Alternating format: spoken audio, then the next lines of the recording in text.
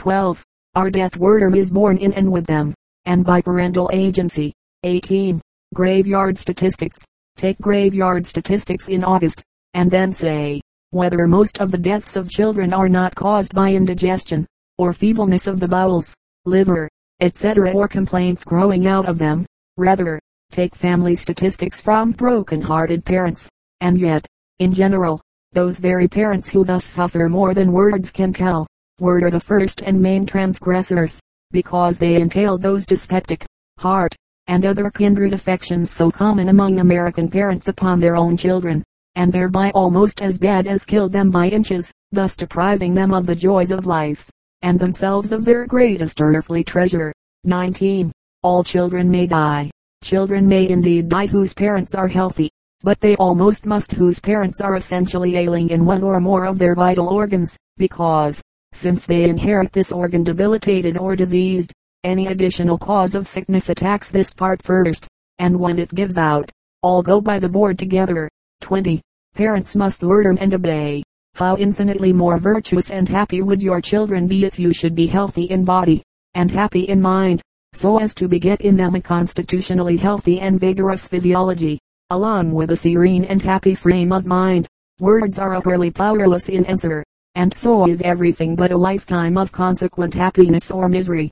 Learn and obey, then, the laws of life and health, that you may both reap the rich reward yourself, and also shower down upon your children after you, blessings many and most exalted. Avoid excesses of all kinds, be temperate, take good care of the body and avoid exposures and disease, and your children will be models of health and beauty. 21. The right condition. The great practical inference island that those parents who desire intellectual and moral children, must love each other, because this love, besides perpetually calling forth and cultivating their higher faculties, awakens them to the highest pitch of exalted action in that climax, concentration, and consummation of love which propagates their existing qualities, the mental endowment of offspring being proportionate to the purity and intensity of parental love. 22. The effects. The children of affectionate parents receive existence and constitution when love has rendered the mentality of their parents both more elevated and more active than it is by nature. Of course the children of loving parents are both more intellectual and moral by nature than their parents. Now, if these children and their companions also love one another, this same law which renders the second generation better than the first, will of course render the third still better than the second, and thus of all succeeding generations. 23. Animal impulse. You may preach and pray till doomsday, may send out missionaries, may circulate tracts and Bibles, and multiply revivals and all the means of grace, with little avail, because, as long as mankind go on, as now, to propagate by animal impulse, so long must their offspring be animal, sensual, devilish, but only induce parents cordially to love each other, and you thereby render their children constitutionally talented and virtuous. Oh, parents, by as much as you prefer the luxuries of concord to the torments of discord, and children that are sweet dispositioned and highly intellectual to those that are rough, wrathful, and depraved, be entreated to love one another. Too many children. 1. Lessening pauperism. Many of the agencies for lessening pauperism are afraid of tracing back its growth to the frequency of births under wretched conditions. One begins to question whether after all sweet charity or dignified philanthropy has not acted with an unwise reticence. Among the problems which defy practical handling, this is the most complicated. The pauperism which arises from marriage is the result of the worst elements of character legalized. In America, where the boundaries of wedlock are practically boundless, it is not desirable, even were it possible, that the state should regulate marriage much further than it now does. Therefore must the sociologist turn for aid to society in his struggle with pauperism. 2. Right physical and spiritual conditions of birth. Society should insist upon the right spiritual and physical conditions for birth.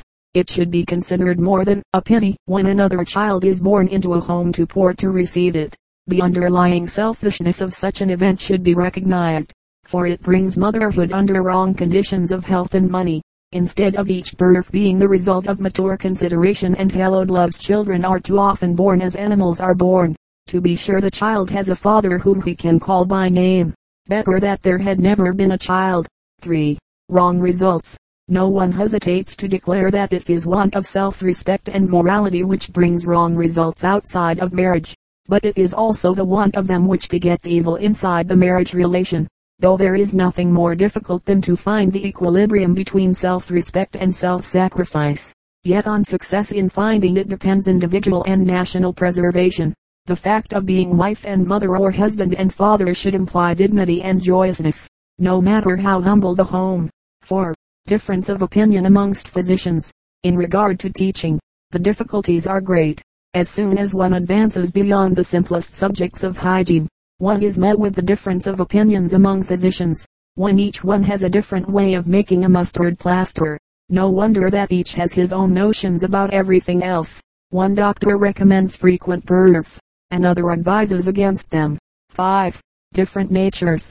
If physiological facts are taught to a large class, there are sure to be some in it whose impressionable natures are excited by too much plain speaking, while there are others who need the most open teaching in order to gain any benefit. Talks to a few persons generally are wiser than popular lectures. Especially are talks needed by mothers and in Milford girls who come from everywhere to the city. 6. Boys and young men. It is not women alone who require the shelter of organizations and instruction, but boys and young men. There is no double standard of morality, though the methods of advocating it depend upon the sex which is to be instructed. Men are more concerned with the practical basis of morality than with its sentiment, and with the pecuniary aspects of domestic life than with its physical and mental suffering. We all may need medicine for moral ills, yet the very intangibleness of purity makes us slow to formulate rules for its growth. Under the guidance of the wise in spirit and knowledge, much can be done to create a higher standard of marriage and to proportion the number of births according to the health and income of parents. 7. For the sake of the state. If the home exists primarily for the sake of the individual, it exists secondarily for the sake of the state. Therefore, any home into which are continually born the inefficient children of inefficient parents, not only is a discomfort in itself, but it also furnishes members for the armies of the unemployed, which are tinkering and hindering legislation and demanding by the brute force of numbers that the state shall support them. 8. Opinions from high authorities. In the statements and arguments made in the above we have not relied upon our own opinions and convictions, but have consulted the best authorities, and we hereby quote some of the highest authorities upon this subject. 9. Ref. Leonard Dawson. How rapidly conjugal prudence might lift a nation out of pauperism was seen in France. Let them therefore hold the maxim that the production of offspring with forethought and providence is rational nature.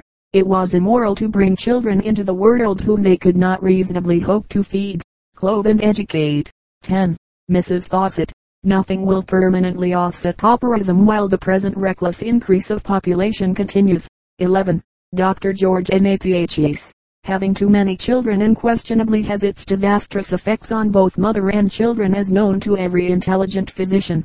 2/3 of all cases of womb disease, says Dr. Tilt, are traceable to childbearing in feeble women. There are also women to whom pregnancy is a 9 months torture, and others to whom it is nearly certain to prove fatal. Such a condition cannot be discovered before marriage. The detestable crime of abortion is appallingly rife in our day. It is abroad in our land to an extent which would have shocked the dissolute women of pagan Rome. This wholesale, fashionable murder, how are we to stop it? Hundreds of vile men and women in our large cities subsist by this slaughter of the innocent. 12. Ref. HRHAWEIs. Until it is thought a disgrace in every rank of society, from top to bottom of social scale, to bring into the world more children than you are able to provide for.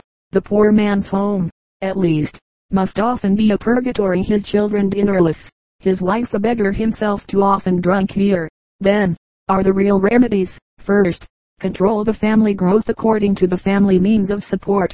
13. Montague Cookson. The limitation of the number of the family is as much the duty of married persons as the observance of chastity is the duty of those that are unmarried. 14. John Stuart Mill. Everyone has a right to life. We will suppose this granted. But no one has a right to bring children into a life to be supported by other people. Whoever means to stand upon the first of these rights must renounce all pretension to the last. Little improvement can be expected in morality until the production of a large family is regarded in the same light as drunkenness or any other physical excess. 15. Dr. T. D. Nichols. In the present social state, men and women should refrain from having children unless they see a reasonable prospect of giving them suitable nurture and education. 16. Ref. M. J. Savage.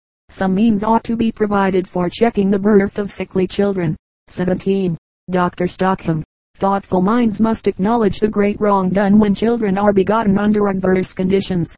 Women must learn the laws of life so as to protect themselves, and not be the means of bringing sin cursed, diseased children into the world. The remedy is in the prevention of pregnancy, not in producing abortion. Small families and the improvement of the race. 1. Married people must decide for themselves. It is the fashion of those who marry nowadays to have few children, often none. Of course this is a matter which married people must decide for themselves, as is stated in an earlier chapter. Sometimes this policy is the wisest that can be pursued.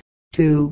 Diseased people who are likely to beget only a sickly offspring, may follow this course, and so may thieves, rascals, vagabonds, insane and drunken persons, and all those who are likely to bring into the world beings that ought not to be here. But why so many well-to-do folks should pursue a policy adapted only to paupers and criminals, is not easy to explain. Why marry at all if not to found a family that shall live to bless and make glad the earth after father and mother are gone? It is not wise to rear too many children, nor is it wise to have too few. Properly brought up, they will make home a delight, and parents happy. 3. Population limited. Galton, in his great work on hereditary genius, observes that the time may hereafter arrive in far distant years, when the population of this earth shall be kept as strictly within bounds of number and suitability of race, as the sheep of a well-ordered moor, or the plants in an orchard house. In the meantime let us do what we can to encourage the multiplication of the races best fitted to invent and conform to a high and generous civilization. 4. Shall sickly people raise children? The question whether sickly people should marry and propagate their kind, is briefly alluded to in an early chapter of this work. Where father and mother are both consumptive, the chances are that the children will inherit physical weakness, which will result in the same disease, unless great pains are taken to give them a good physical education, and even then the probabilities are that they will find life a burden hardly worth living. 5. No real blessing. Where one parent is consumptive and the other vigorous, the chances are just half as great. If there is a scrofulous or consumptive taint in the blood, beware. Sickly children are no comfort to their parents, no real blessing. If such people marry, they had better, in most cases, avoid parentage. 6. Welfare of mankind. The advancement of the welfare of mankind is a most intricate problem. All ought to refrain from marriage who cannot avoid abject poverty for their children, for poverty is not only a great evil, but tends to its own increase by leading to recklessness in marriage. On the other hand, as Mr. Galton has remarked, if the prudent avoid marriage, while the reckless marry, the inferior members will tend to supplant the better members of society. 7. Preventives. Remember that the thousands of preventives which are advertised in papers, private circulars, etc. are not only inefficient, and reliable and worthless, but positively dangerous, and the annual mortality of females in this country from this cause alone is truly horrifying. Study nature, and nature's laws alone will guide you safely in the path of health and happiness. 8. Nature's remedy. Nature in her wise economy has prepared for overproduction, for during the period of pregnancy and nursing, and also most of the last half of each menstrual month, woman is naturally sterile, but this condition may become irregular and uncertain on account of stimulating drinks or immoral excesses. The generative organs. 1. The reproductive organs in man are the penis and testicles and their appendages. 2. The penis deposits the seminal life germ of the male. It is designed to fulfill the seed planting mission of human life. 3. In the accompanying illustration all the parts are named. 4. Urethra. The urethra performs the important mission of emptying the bladder, and is rendered very much larger by the passion, and the semen is propelled along through it by little layers of muscles on each side meeting above and below.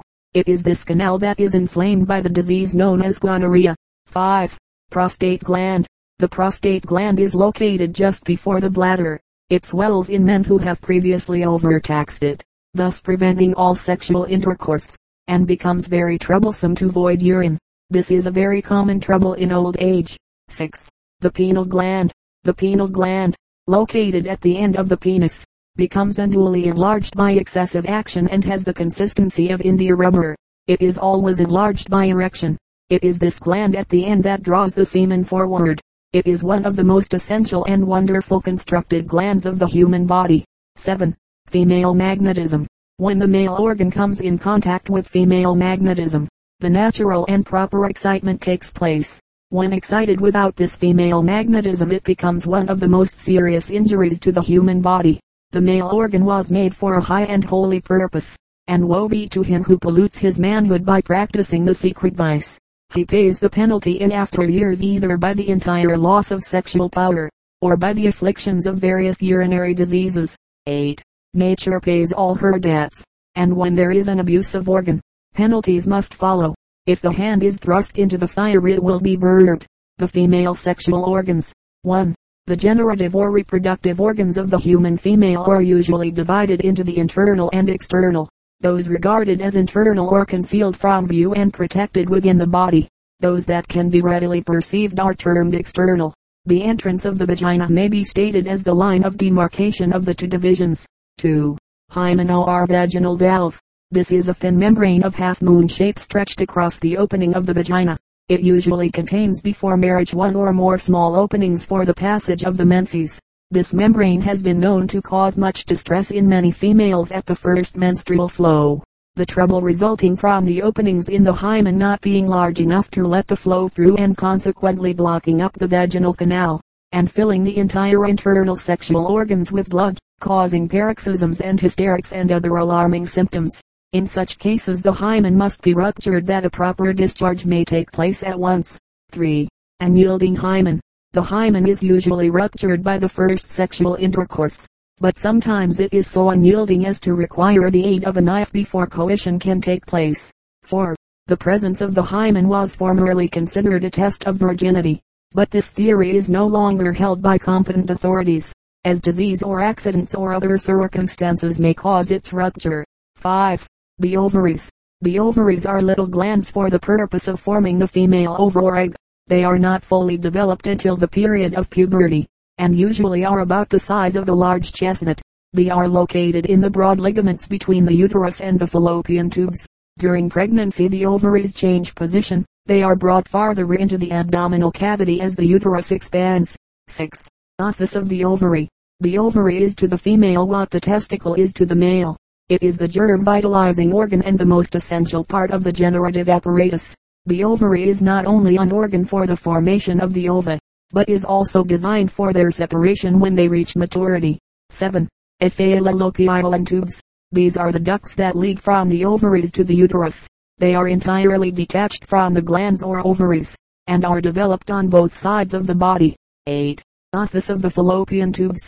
The fallopian tubes have a double office, receiving the ova from the ovaries and conducting it into the uterus, as well as receiving the spermatic fluid of the male and conveying it from the uterus in the direction of the ovaries, the tubes being the seat of impregnation. 9. Sterility in females. Sterility in the female is sometimes caused by a morbid adhesion of the tube to a portion of the ovary. By what power the mouth of the tube is directed toward a particular portion of an ovary, from which the ovum is about to be discharged, remains entirely unknown, as does also the precise nature of the cause which affects this movement. The mysteries of the formation of life. 1. Scientific theories. Darwin, Huxley, Haeckel, Tyndall, Meyer, and other renowned scientists have tried to find the missing link between man and animal. They have also exhausted their genius in trying to fathom the mysteries of the beginning of life, or find where the animal and mineral kingdoms unite to form life. But they have added to the vast accumulation of theories only, and the world is but little wiser on this mysterious subject. 2. Physiology. Physiology has demonstrated what physiological changes take place in the germination and formation of life, and how nature expresses the intentions of reproduction by giving animals distinctive organs with certain secretions for this purpose, etc. All the different stages of development can be easily determined. But how and why life takes place under such special condition and under no other, is an unsolved mystery. 3. Ovaries. The ovaries are the essential parts of the generative system of the human female in which ova are matured. There are 2 ovaries, one on each side of the uterus. and connected with it by the fallopian tubes. They are egg-shaped, about an inch in diameter, and furnish the germs or ovules. These germs or ovules are very small, measuring about 1/120 of an inch in diameter. 4. Development. The ovaries develop with the growth of the female, so that finally at the period of puberty they ripen and liberate an ovum or germ vesicle, which is carried into the uterine cavity of the fallopian tubes. By the aid of the microscope we find that these ova are composed of granular substance, in which is found a miniature yolk surrounded by a transparent membrane called the zoma pellucida. This yolk contains a germinal vesicle in which can be discovered a nucleus, called the germinal spot. The process of the growth of the ovaries is very gradual, and their function of ripening and discharging one ovum monthly into the fallopian tubes and uterus, is not completed until between the 12th and 15th years. 5. What science knows. After the sexual embrace we know that the sperm is lifted within the genital passages or portion of the vagina and mouth of the uterus. The time between the deposit of the semen and fecundation varies according to circumstances. If the sperm cell travels to the ovarium it generally takes from 3 to 5 days to make the journey. As Drive Pierce says, the transportation is aided by the ciliary processes, little hairs of the mucous surface of the vaginal and uterine walls, as well as by its own vibratile movements. The action of the cilia, under the stimulus of the sperm, seems to be from without, inward. Even if a minute particle of sperm, less than a drop, be left upon the margin of the external genitals of the female, it is sufficient in amount to impregnate, and can be carried, by help of these cilia, to the ovaries. 6. Conception. After intercourse at the proper time the liability to conception is very great. If the organs are in a healthy condition, conception must necessarily follow, and no amount of prudence and the most rigid precautions often fail to prevent pregnancy. 7. Only one absolutely safe method. There is only one absolutely safe method to prevent conception, entirely free from danger and injury to health, and one that is in the reach of all, that is to refrain from union altogether. Conception, its limitations. 1. A common question. The question is often asked, can conception be prevented at all times? Let us say right here that even if such an interference with nature's laws were possible it is inadmissible, and never to be justified except in cases of deformity or disease. 2. False claims of impostors. During the past few years a great deal has been written on the subject, claiming that new remedies had been discovered for the prevention of conception, etc. But these are all money-making devices to deceive the public, and enrich the pockets of miserable and unprincipled impostors. 3. The truth of the matter. Dr. Pancoast, an eminent authority, says, the truth island there is no medicine taken internally capable of preventing conception, and the person who asserts to the contrary, not only speaks falsely, but is both a knave and a fool. 4. Foolish dread of children. What is more deplorable and pitiable than an old couple childless? Young people dislike the care and confinement of children and prefer society and social entertainments and thereby do great injustice and injury to their health. Having children under proper circumstances never ruins the health and happiness of any woman. In fact, womanhood is incomplete without them. She may have a dozen or more, and still have better health than before marriage. It is having them too close together, and when she is not in a fit state, that her health gives way. 5. Self-denial and forbearance. If the husband respects his wife he will come to her relief by exercising self-denial and forbearance. But sometimes before the mother has recovered from the effects of bearing, nursing and rearing one child, ere she has regained proper tone and vigor of body and mind, she is unexpectedly overtaken, surprised by the manifestation of symptoms which again indicate pregnancy. Children thus begotten cannot become hardy and long-lived, but the love that parents may feel for their posterity, by the wishes for their success, by the hopes for their usefulness, by every consideration for their future well-being, let them exercise caution and forbearance until the wife becomes sufficiently healthy and enduring to bequeath her own rugged, vital stamina to the child she bears in love. 6. A wrong to the mother and child. Sometimes the mother is diseased, the outlet from the womb, as a result of laceration by a previous childbirth, is frequently enlarged, thus allowing conception to take place very readily, and hence she has children in rapid succession. Besides the wrong to the mother in having children in such rapid succession, It is a great injustice to the babe in the womb and the one at the breast that they should follow each other so quickly that one is conceived while the other is nursing. One takes the vitality of the other, neither has sufficient nourishment, and both are started in life stunted and incomplete. 7. Feeble and diseased parents. If the parties of a marriage are both feeble and so adapted to each other that their children are deformed, insane or idiots, then to beget offspring would be a flagrant wrong. If the mother's health is in such a condition as to forbid the right of laying the burden of motherhood upon her, then medical aid may safely come to her relief. 8. The desirability and practicability of limiting offspring, says Dr. Stockham, are the subject of frequent inquiry. Fewer and better children are desired by right-minded parents. Many men and women, wise in other things of the world, permit generation as a chance result of copulation, without thought of physical or mental conditions to be transmitted to the child. Coition, the one important act of all others, carrying with it the most vital results, is usually committed for selfish gratification. Many a drunkard owes his lifelong appetite for alcohol to the fact that the inception of his life could be traced to a night of dissipation on the part of his father. Physical degeneracy and mental derangements are too often caused by the parents producing offspring while laboring under great mental strain or bodily fatigue. Drunkenness and licentiousness are frequently the heritage of posterity. Future generations demand that such results be averted by better prenatal influences. The world is groaning under the curse of chance parenthood. It is due to posterity that procreation be brought under the control of reason and conscience. 9. It has been feared that a knowledge of means to control offspring would, if generally diffused, be abused by women, that they would to so great an extent escape motherhood as to bring about social disaster. This fear is not well founded. The maternal instinct is inherent and sovereign in woman. Even the prenatal influences of a murderous intent on the part of parents scarcely ever eradicate it.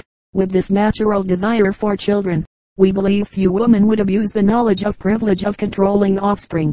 Although women shrink from forced maternity, and from the bearing of children under the great burden of suffering, as well as other adverse conditions, it is rare to find a woman who is not greatly disappointed if she does not, sometime in her life, wear the crown of motherhood. An eminent lady teacher, in talking to her pupils once said, "The greatest calamity that can befall a woman is never to have a child. The next greatest calamity is to have one only." From my professional experience I am happy to testify that more women seek to overcome causes of sterility than to obtain knowledge of limiting the size of the family or means to destroy the embryo. Also, if consultation for the latter is sought, it is usually at the instigation of the husband, believing in the rights of unborn children, and in the maternal instinct. I am consequently convinced that no knowledge should be withheld that will secure proper conditions for the best parenthood. 10. The case of the Juke family. We submit the following case of the Juke family, mostly of New York State, as related by Driver L. Dugdale, when a member of the Prison Association, and let the reader judge for himself. It was traced out by painstaking research that from one woman called Margaret, who, like Topsy, merely growed without pedigree as a pauper in a village of the Upper Hudson. About 85 years ago, there descended 673 children, grandchildren and great-grandchildren, of whom 200 were criminals of the dangerous class, 280 adult paupers, and 50 prostitutes, while 300 children of her lineage died prematurely. The last fact proves to what extent in this family nature was kind to the rest of humanity in saving it from a still larger aggregation or undesirable and costly members, for it is estimated that the expense to the state of the descendants of Maggie was over $1 million.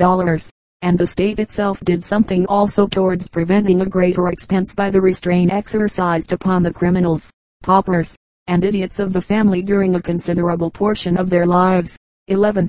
Moderation, continence, self-control, a willingness to deny himself that is what is required from the husband.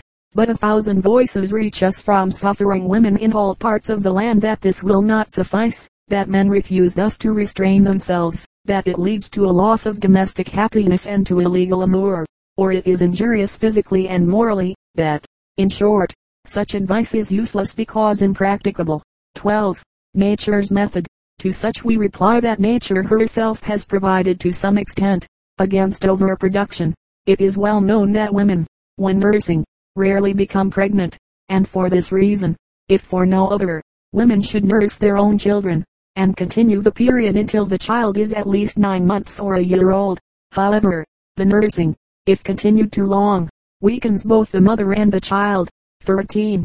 Another provision of nature.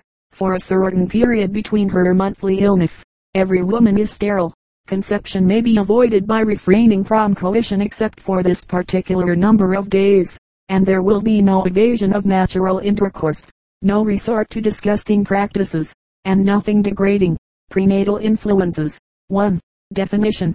By prenatal influences we mean those temporary operations of the mind or physical conditions of the parents previous to birth, which stamp their impress upon the new life. 2. 3 periods.